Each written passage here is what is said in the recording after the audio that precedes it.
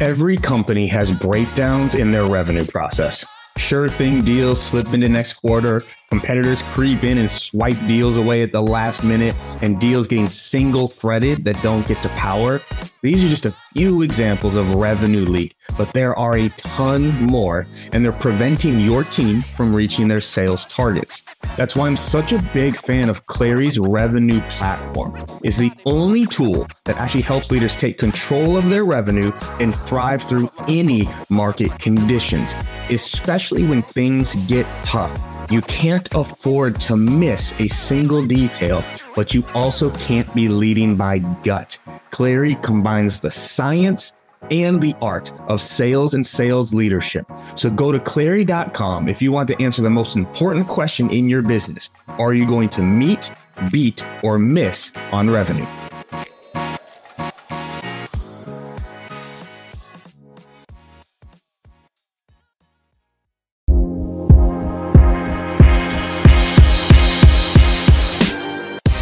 Welcome to the Live Better, Sell Better podcast with your host, Kevin Dorsey of Inside Sales Excellence, the #1 Patreon group and YouTube channel for tech sellers and tech sales leaders, where we dive in deep for tactical advice on how to book more meetings, close more deals faster, and lead sales teams to success.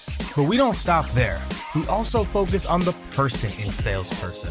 We talk about mindset, goals, time management, and so much more. So thank you for listening. And if you're interested, head on over to patreon.com/inside sales excellence. Now with that, grab a notepad, get ready, and let's dive into the good stuff. What up, everybody? Welcome to another episode of the Live Better, Sell Better podcast. This is your host, Kevin Dorsey, aka KD. And today we are talking about possibly one of my favorite topics, which is mental health. And I think, called a really good thing. Over the last few years, mental health has really started to be okay to talk about, right? It's been okay to bring it up. It's been okay to say that we are struggling mentally. But what I still don't see enough content around is like what to actually do about it. It's one thing to recognize that you need help. It's another thing to actually be getting help. And that is why I'm so pumped to have Erica Davis on the show today. She's the VP of Go-to-Market Strategy at Greaser Consulting. But really what we're diving into is what she's doing in her side time. Her side hustle is getting certified as a therapist, as a clinical psychologist, like really learning what goes into our brains and how to help people through this, especially in the sales world. So we're going to be diving into deep brain stuff today. Erica, welcome to the show. Yeah, thanks for having me. I'm excited to be here. I'm pumped for this. And I can't remember if it was a post that triggered it or you wrote something. I'm like, I need her on the show. We're talking about mental health and I'm pumped for this. And so I'm going to start here. It's like, why is this so important to you, right? To one, obviously you're writing about it, but you're spending your nights, your weekends learning how to address this as well. So talk to me a little bit like why this is so important to you as a topic. Yeah, I think, for the last 4 years, I've been spending nights and weekends on this. So obviously I'm pretty invested. But I think, personally, I used to be one of those people that would say something like, I'm a logical person, not an emotional person, which I've said before meant to me like I'm better than you if you're struggling. Like I think it was always a sense of pride for me that I could just sort of white knuckle my way through anything. And that eventually caught up with me. And I really struggled being someone who puts my work ethic and just, my ability to really persevere. That's like one of the things I like most about myself. And so if I were struggling mentally, it would really, I would feel very weak. And eventually I just burned out really hard and therapy really helped me. And so I said, hey, I want to be close to this, regardless of what I end up doing in my career. I really want to be not only educated, and I want to go through this process of getting to be a licensed therapist. I want to do that for my own growth, but also I want to be close to that work my whole life because I think it's important for me. And I know so many other people in sales, especially who were very similar to me, who are really hard workers, who thought that, if I'm struggling, it's my problem that I need to fix, which we can go into that. I'd love to talk about that. So just, my own need, first and foremost, really. But second, just a desire to be close to this work and to spread it as much as I can. And there's so much we can unpack even just from that first answer there, right? Around burnout, this white knuckle type mindset of like, I just have to go through it. Because so often in sales, right, we tell people they need to be gritty. You got to be gritty to be in sales. But then in a lot of ways, what we're telling people is that literally to grit is like to hold on to for longer than you should, or to hold on to through hard times. So let's first talk about the idea around burnout, because I think this is a topic that, again, is getting brought up more and more. But let's flip it from kind of what it is to what are some of the things that you have learned or seen to help prevent burnout and recover from burnout. Because there's the two sides of it. It's like, how do we prevent it from happening? But then we all get to that place. What do we do when we get there? Yeah, I think I can use my own example and speak from my own experience, and then I can talk more generally.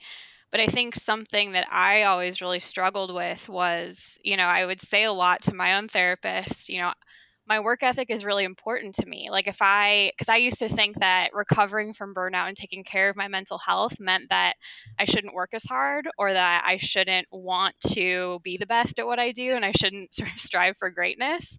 And so I would think that if I were to quote unquote recover from my burnout or take care of my mental health, it meant that I couldn't still like those things about myself, and that I would have to just sort of, settle for being mediocre, whatever I would tell myself. And so I think it really comes down to understanding what's important to you.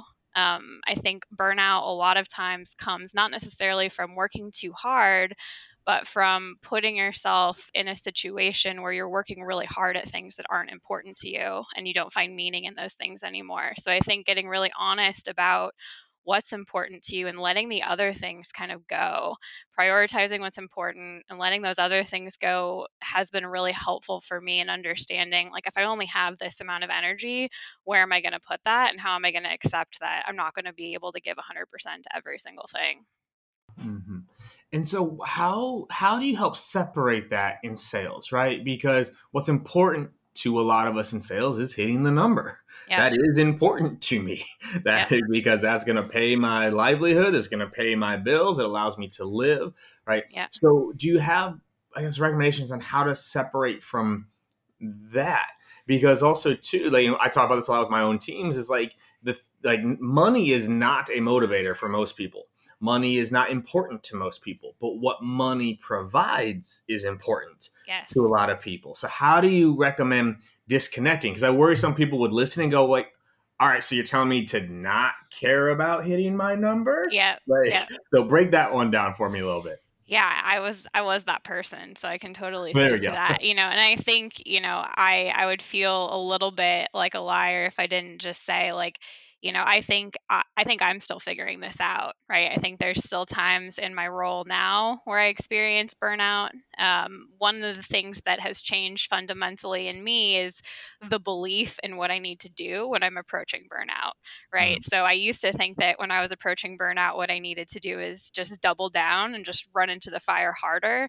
And now I fundamentally believe that, hey, if I've already worked 10 hours today and my impulse is to work 4 more, what I really need to do is go to spin class, call a friend, and go to bed at 8:30, instead of staying up until 11 and working. And I think that for me, it's taken me a couple of times of going way past my threshold with burnout to realize that running myself into the ground is not actually going to make me more effective. So it's really about believing and knowing what recharges your batteries. So that's kind of the first thing.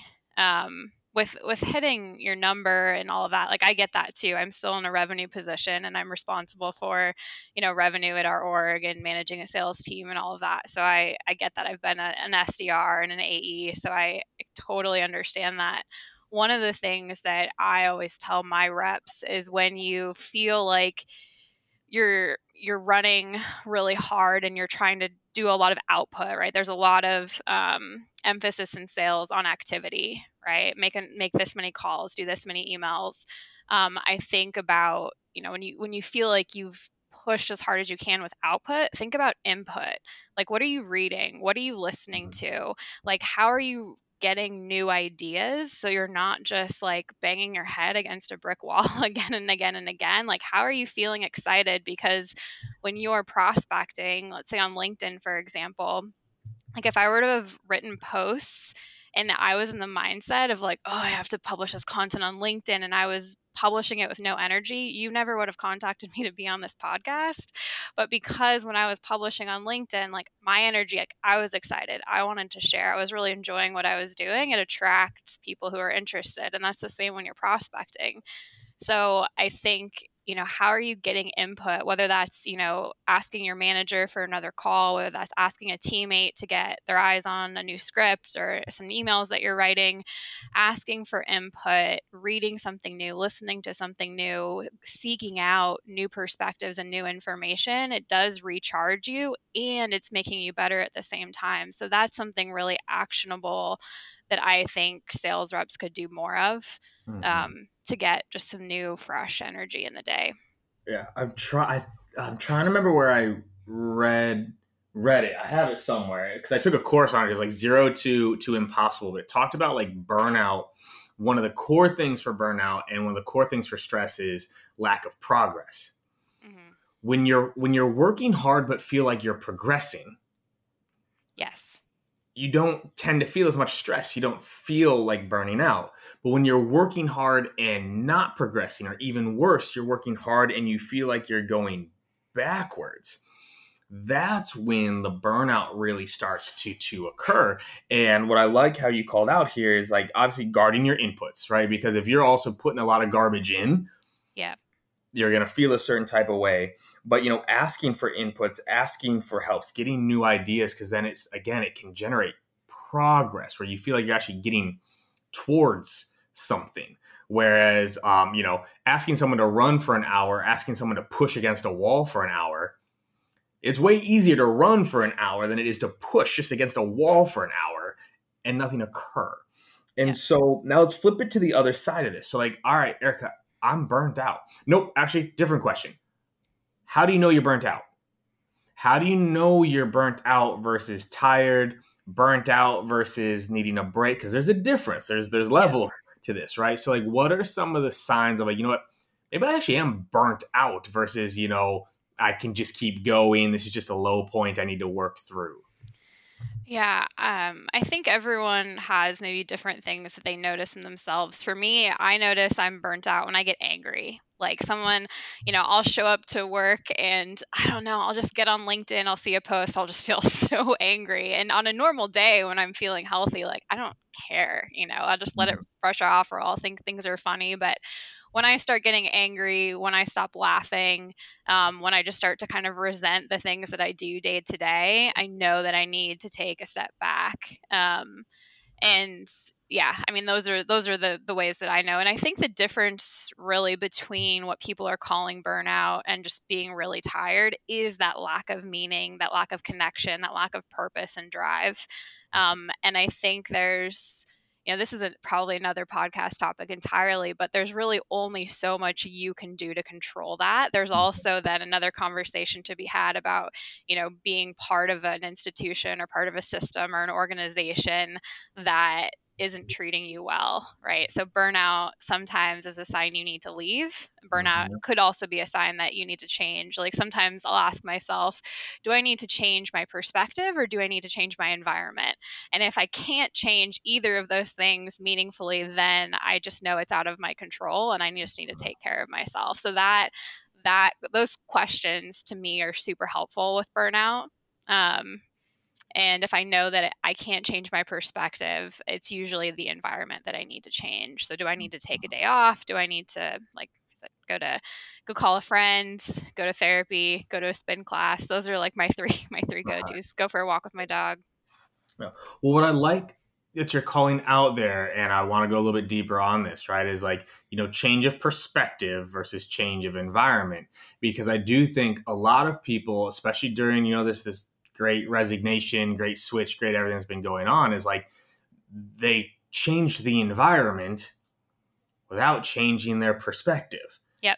And then they wonder why after those first 90 days, they're back to feeling the same way they were before. So let's talk about this perspective, because I think oftentimes actually people change their environment too quick, or they blame the environment without actually getting into the perspective. So talk about that a little bit more of like, how do you change your perspective? Kind of same idea. Like, how do I know when it's perspective versus, oh, Erica's just a mean boss, and oh, if I just had a better boss, then I wouldn't be burnt out. So then I leave. And then I go get another boss, and it's the exact same thing. So let's talk about perspective a little bit, because I think that's important. Yeah. Oh, I love this conversation. One of the most shocking things that I've learned in my graduate school is that emotions are not thoughts, right? Emotions aren't in your minds, they're in your body, They're right? chemicals. And so, They're yeah, chemicals. Emotions are chemicals. exactly. And so I think, I grew up as a competitive athlete. I was a basketball player and I was always on like traveling teams and all of that. And I just grew up with this mentality of like mind over matter, push through. And so I always thought like my thoughts are my feelings. And if I can just change the way I think, like that's all I have to do. And then what I've learned in school is that emotions are physical sensations in your body, or like feelings are physical sensations in your body, and your thought patterns are related, but that's a learned connection that you have. Mm-hmm. So for example, I think sometimes when people feel really tired isn't a thought, but you have thoughts that come up when you get tired. Like for me, it's anger. So I'll be really angry at someone. And so this is my shift in perspective. When I get angry, I like take a step back and I say, okay, do I need a nap? Right? Do I need to take a walk? Do I need fresh air? Like, have I just been sitting for 3 hours straight? Do I have a desk treadmill? I'm like, do I need to walk for an hour and, do some work, do I need some solitude? And so changing my perspective, to me, the easiest way to do that is to change my physical experience. So do I need to move? Do I need to lay down? Do I need to pet my dog? Do I need to talk to someone? I really focus on paying attention to how my body feels. Like I've done yoga for a while, and one of the things that I learned from a teacher is a cue is like, again, when I feel really tense, I have a yoga teacher that always asks like, how far are your shoulders from your ears? Mm-hmm. And so every once in a while, when I'm finding myself on my computer hunched up and like angry, I'll just say, okay, can I get my shoulders a little farther from my ears? And then all of a sudden I feel differently. And so it's funny. And I think, to someone thinking about this concept for the first time, that it's like, oh, my perspective isn't just about, this is the white knuckling part, right? Mm-hmm. That it's like, if you feel stressed out, like I'm sure you've experienced this, either someone saying it to you, you saying it to someone, or you witnessing the interaction when someone's really worked up about something and someone else is like, you need to calm down. It's like that never was like the worst. The opposite happens, right? You just get 10 times as keyed up as you just were. And so that's such a good example of how changing your perspective isn't about noticing what you're thinking and being like, I shouldn't think that. One of the terms I've learned in school that I really like is a professor of mine says you shouldn't should all over yourself. Right. Don't should all over yourself. If you feel this way, that's how you feel. You can't just decide to feel differently. But what you can do, and the way you can change your perspective, is to pay attention to how your body feels and then put yourself, in a different situation just for a moment. And maybe it's even 5 minutes. Maybe it's just, I love the 2-minute meditations on Headspace, or just like, hey, play a 2-minute meditation, do some deep breathing. That used to make me so upset when I would lose a game or something, or, if my meeting no showed, or if I lost a deal as an AE and I would be angry and someone would be like, hey, just take a couple deep breaths. I'd be like, screw off, man. Like, don't tell me what to do. But now, because, I've had this psychoeducation and I've seen it work like with my clients as a therapist, it's like, oh no, that's science. That's not some woo-woo magic thing. Like that's been studied and proven. And it's so hard to hear that if you've been, part of a culture that teaches you that, your thoughts determine your actions. So just change your thoughts and you're in control. It's really hard to let go of that mentality because it is appealing, right? It is appealing to think that, oh, if I'm just really determined and I can work as hard as I want to, I don't ever want to quit. Right? That's the thing. Of course, I never want to quit, but sometimes you have to slow down. You have to just take it easy, take it easier. And sometimes that's the fastest way to being successful. But it's hard to learn that if you've always believed the opposite. And what I love that you called out there, and Tony Robbins actually talks about this a lot, right? Like motion creates emotion, right? So if you're feeling a certain type of way, change the way you're moving. Right? Because to your point, right? Your ears are up, you're holding your breath, you're clenching, you're leaned over. That creates a different type of emotion than, okay, standing up, getting big, relaxing your arms, putting your head back. Like there's all sorts of different things you can do your body that change the chemicals it's releasing, which then changes the emotion and then the thoughts that can come with it. So I actually just finished a book literally in 2 days. Don't Believe Everything You Think. So good, like so good. And it talks about the difference between thinking and thoughts. And the whole premise is like all suffering comes from thinking, not from thoughts. Thoughts just appear and they go. Like when we are having the most joy in our life, we're not thinking. When we're playing, we're not thinking. When you were on the basketball court, you weren't thinking. You had thoughts, but you weren't thinking. And the moment you start to think on the court, it falls apart, right? And so it's just a really, really good fast read. I've recommended, like I literally got it on Saturday, finished it by Tuesday. I've recommended it to like 10 people already. But this is a big part of it. It's like you change your state and it can change the emotions and go from there. But now let's flip it to the other side then, right? So these are some of the things to get ahead of it. When you are burnt out, when you realize that, okay, I'm no longer at my best.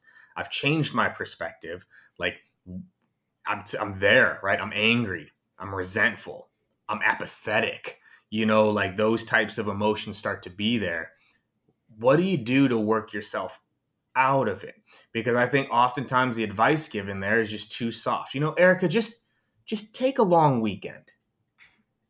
Oh yeah, because that's going to do it. That's just going to solve what took a year to get to. I'm going to solve in 3 days. So like, what are some of the things to do to get yourself back, right? She said, change perspective. Change environment. What else can be done to get back to your full self? Yeah, one thing I was thinking, just as you were talking about kind of suffering that's related to this, is just this concept of good emotions and bad emotions. One thing, again, I've learned in school, which is, the goal, like good mental health and being mentally healthy isn't about feeling happy or joyful all the time. It's about feeling the full spectrum of human emotion at the appropriate time. Right. So I think one thing that's really helpful around burnout is like noticing what negative emotions you're having. And instead of feeling like, oh, I shouldn't feel that, or it's so bad that I feel that way, like that's data. Good emotions and bad emotions, they're both data. And you wouldn't, as a sales leader, you wouldn't look at all your data and be like, let's just look at the good data because that's where we want to go. No, the bad data, is telling you what needs to change, right? Like anger, sadness, frustration, those move you to action. And so a lot of times when you're burnt out, like maybe, for example, you're being asked to do something at work that you don't think is ethical, right? And if that's like one of like a big reason why a lot of mental health care workers, for example, are burned out, or I'm just thinking about, the last couple of years in the hospital system, right? There's just like way too much work, way understaffed. And it's like at a certain point, it's like, this isn't safe. And so maybe you're asked to do something that's unethical, or maybe you're just people aren't taking care of you. They don't have your best interest in mind. And so in that case, like, I think having some compassion for yourself when you're burnt out, to say, oh man, like I'm feeling tired, I'm feeling angry, I'm feeling resentful. And I'm right to feel that way. Like, I have been through it and this is hard, and I'm a human being and I have these feelings not because I'm weak, but because I've been worked to the bone. And of course I feel that way. Like, in therapy, there's so much of coursing, right? Uh-huh. Like, of course you feel that way because, and like, I've actually just been really shocked in my like last year of clinical experience how helpful it is just to, like, I'll be working with clients and I'll just, of course, the whole hour.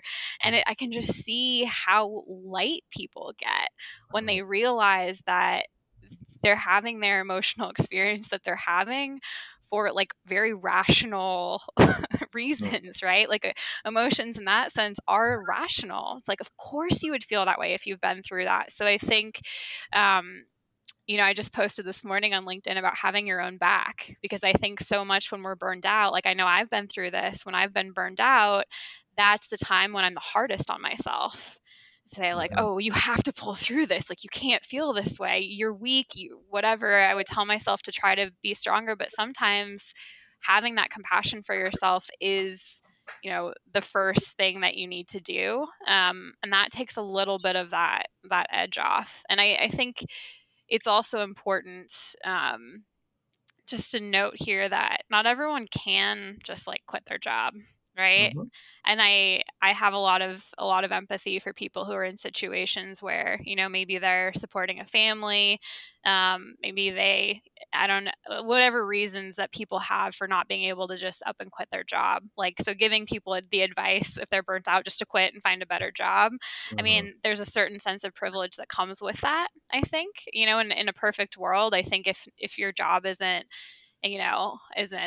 honoring to your dreams and you're not being treated well, like, yeah, you should be able to just up and leave. But that's not the reality of everyone. So I think, again, having compassion for yourself, seeking support, use the word play, which I think is so, so important. There's been a lot of studies done about the importance of play and finding joy, in work and relationships, just in general as humans. So, if you can't quit your job, maybe get a dog. Right? And Not a puppy though, y'all. Not a puppy. Adopt. adopt like a 1 to 4 year old dog. Any dog. No, adopt any dog. But so I think finding that, if you can't just leave your job, finding that compassion for yourself, finding that play, it kind of reminds me of like when, people want to like change their diet, for example. It's like, if you focus on adding the good stuff first, instead of thinking about what you have to leave or what you have to quit or what you have to cut out, sometimes that can be so much more accessible. And so I think having social support is super, super important.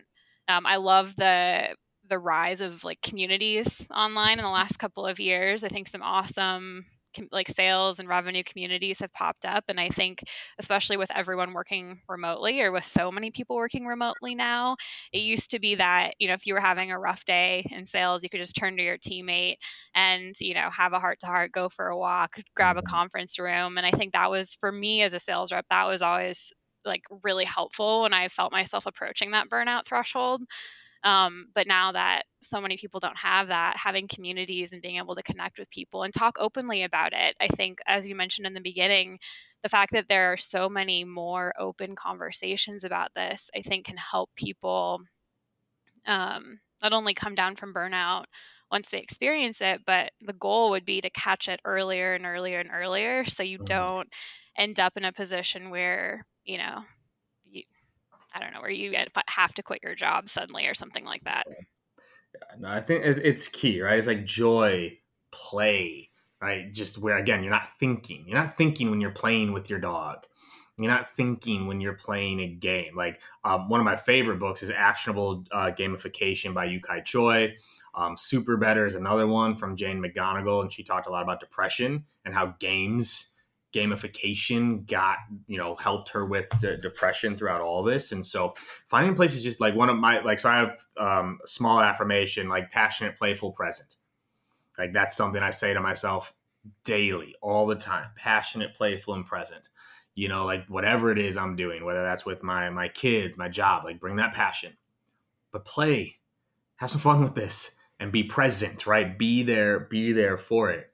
And so, oh man, we're already coming up on 30. There's so much that I want to unpack here. So let's flip it real quick because, we've been talking about it overall. Let's get really now specific to sales, right? What can sales leaders do to better protect and support the mental health of their team? Yeah, I think from the very beginning, like if you're a manager of a sales team, when you hire someone new, I think it's really important to take the time to get to know them, get to know what motivates them, why they're doing what they're doing. One of the things, as a former teacher, one of the things I always ask people when I start working with them is, how do you learn? How do you communicate? Like, for example, if I were in an interview, I might ask someone, tell me about a time when someone's communicated poorly with you. What happened and what could they have done better? And that not only tells me how they like to be communicated with, but it also tells me how much insight they have into their own communication style. And it's not necessarily a bad thing if someone doesn't have a lot of insight into their communication style or into what motivates them. But as a leader, it tells you that this person might not be able to ask very directly for what they need. And so you might have to have a little bit more patience with that person. Whereas another person might come to you and, like, when I go to my boss, I always say, hey, this is how I'm feeling. This is what I need from you. And this is what I don't want.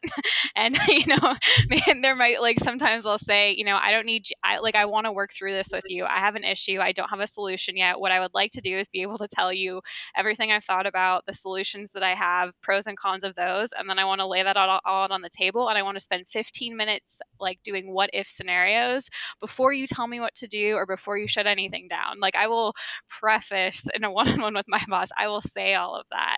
And so when I'm leading a team, I want everyone on my team to feel comfortable coming to me and saying that too. And I think modeling vulnerability as well. Like, I think, before I was ever a manager, I used to think like, oh, managers always have to have it together and they can never show weakness. But yeah, I mean, I've been working at a bootstrap startup for the last 3 years, and it's not always low stress. In fact, most of the time it's like peak stress. It's like a stress plateau.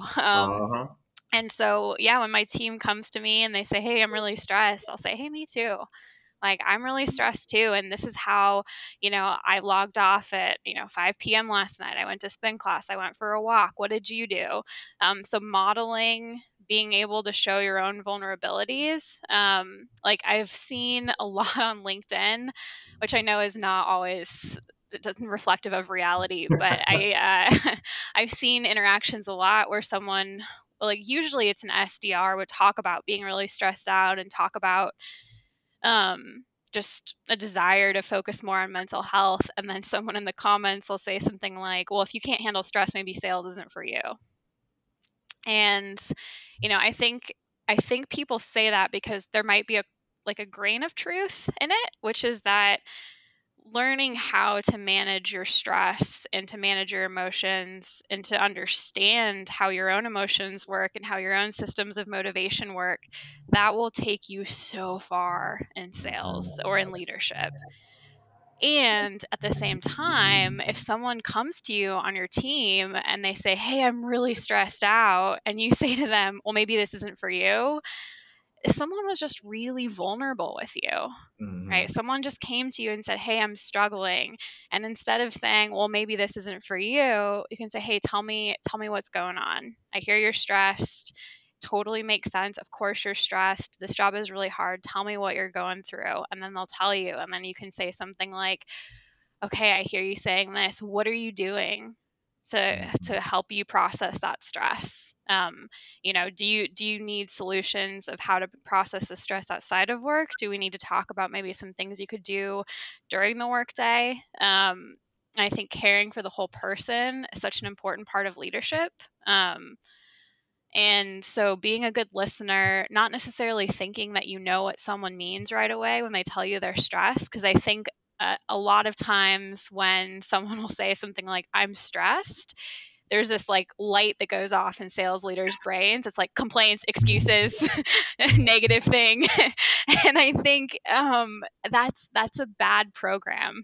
So I think deprogramming that response to someone coming to you and expressing vulnerability is super important. And then being able to reflect that vulnerability back at them and just be a good listener.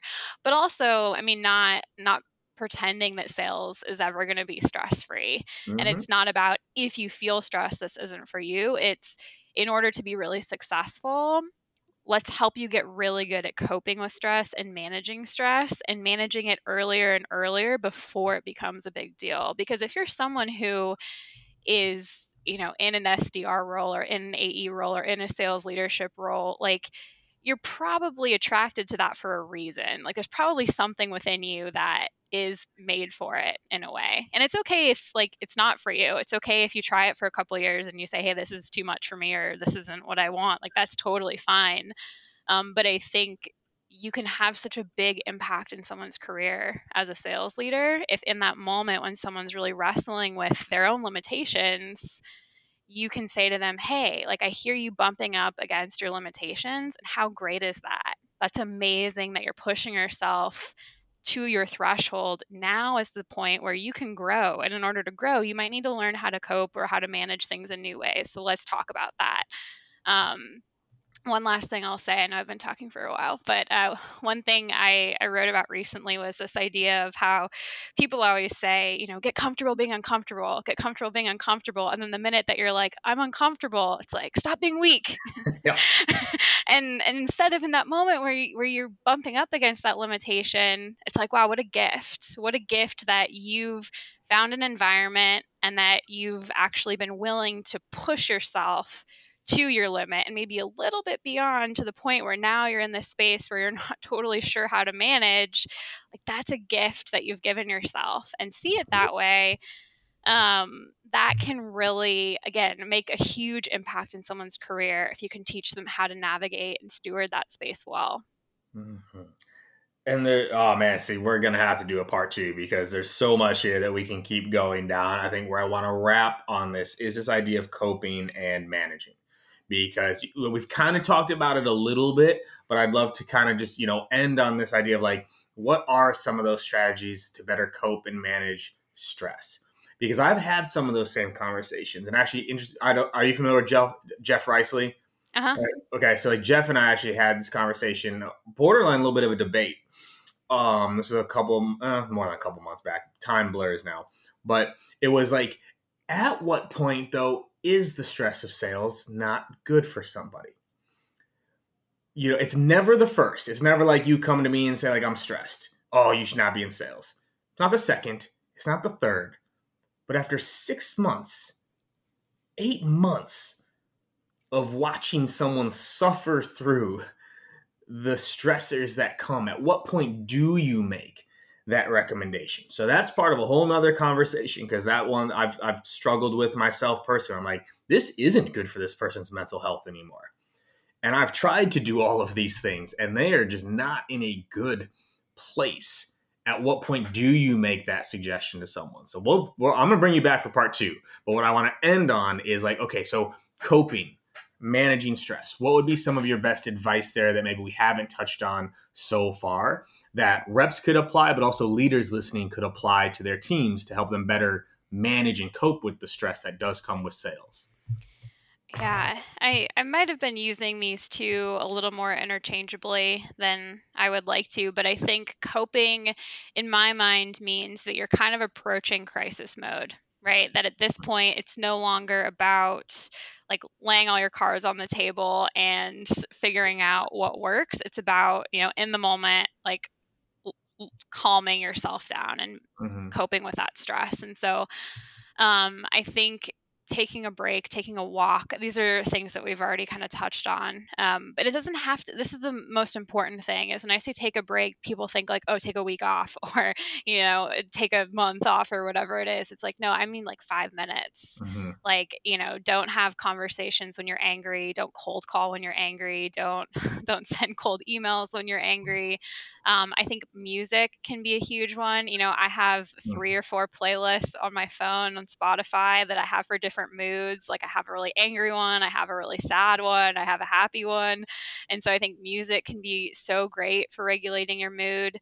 I think one thing you can do, not when you're maybe in crisis, but ahead of it, is just to get a friend and say, hey, like, you want to, like, let's make a pact, if, like if one of us is in crisis, like, let's just have a pact that we can always text each other, and it'll never feel like a burden. Because I think a lot of times when people are in crisis, they feel like they're going to burden someone else with that crisis. And so I think that can be really helpful too, especially if it's someone in your same role. And if the stress is work related, I think that can be really good. Managing stress, I think so much about managing stress is self-knowledge, right? So I know for myself, for example, like I don't have a lot of chill. And so if someone were to tell me that the best way to manage my stress is to sit and quietly meditate for 30 minutes, I'd be like, well, I guess I'm just not going to manage my stress. Right. Like I need to go to spin class at 5:30 in the morning. Like that's what I need, someone yelling at me, and I need loud music, and I need something that will match the intensity. So for me, like stress management is really about making sure that I include activities in my week that I know are going to help regulate my mood and sort of keep me on track. So I think just sitting down, I'm a big calendar time blocker. And I think like I have a color just for like my self-care activities. So it's like work is blue and school is pink, and then self-care is yellow. And so I look at my week and I just make sure that every day there's something yellow on my calendar, preferably early in the morning, so I know that I won't skip it later. And if there's not enough, I kind of think about, okay, where can I put that in? So management just feels more like a longer term strategy that can be adjusted over time. And there's different seasons too. Like also just understanding that some seasons you're going to need more, some seasons you're going to be okay with less. And to not be like, we haven't talked a lot about like rigid thinking, but I think being willing to like let some ideas that you might have had about yourself go, because that's what growth is. It's about kind of writing a new story about yourself. So much here, Erica. Dang it. Yeah, there's a lot. There's so much. We can't cover all mental health in under 40 minutes. Like, crazy. Oh man, I would be pretty angry if we could, because I've been in school for like 4 years. 4 years. I'd be like, wait, that's all it took? So, no, I mean, this was phenomenal. I do think this is opening the doors to more conversation. So we definitely will do a part 2 of this as we continue down this path, because it's important. Right, this is why I started the podcast, or this idea of like live better, sell better, the idea of like the person and salesperson. That was our number one virtue in my org, of like, we take care of the person in salesperson, right? We practiced meditation as a group. We did visualization. We did goal setting. One of the questions on our one-on-one doc is, how are you taking care of yourself this week? Like, how are you taking care of yourself this week? Are we being proactive? Anytime a manager brought a rep to me saying like, yo, like they're struggling, first question always was, when's the last time they did something that brought them joy? Not why are they feeling it that way? Not what. It's like, when's the last time they did something that brought them joy? Go assign that. Right? Go assign that. Not go make more dials. Oh, they love yoga? Go tell them to take a yoga class at noon. Just assign it. Make that the assignment, because I think that there's so many things that we can do here. So, Erica, where can people find you, get more of you? Where are you putting out content on this stuff? Where can they get more Erica Davis in their life? So LinkedIn is where I'm at most days. Pretty responsive to comments and direct messages. So that's probably the best place to reach me. We just started a podcast too called RevOps Therapy, where we talk about revenue operations and the people behind it. So I kind of co-host that with our CEO, Jordan Greaser. So check us out there too. Nice. I did an interview earlier today with Rachel Nasbeth. So she's a phenomenal RevOps leader. So grab her, get her on the show as well. But cool. Awesome, Erica. Thank you so much for your time and energy. We will do another session on this for sure. But until then, we'll be in touch. Thanks for having me. Hell yeah.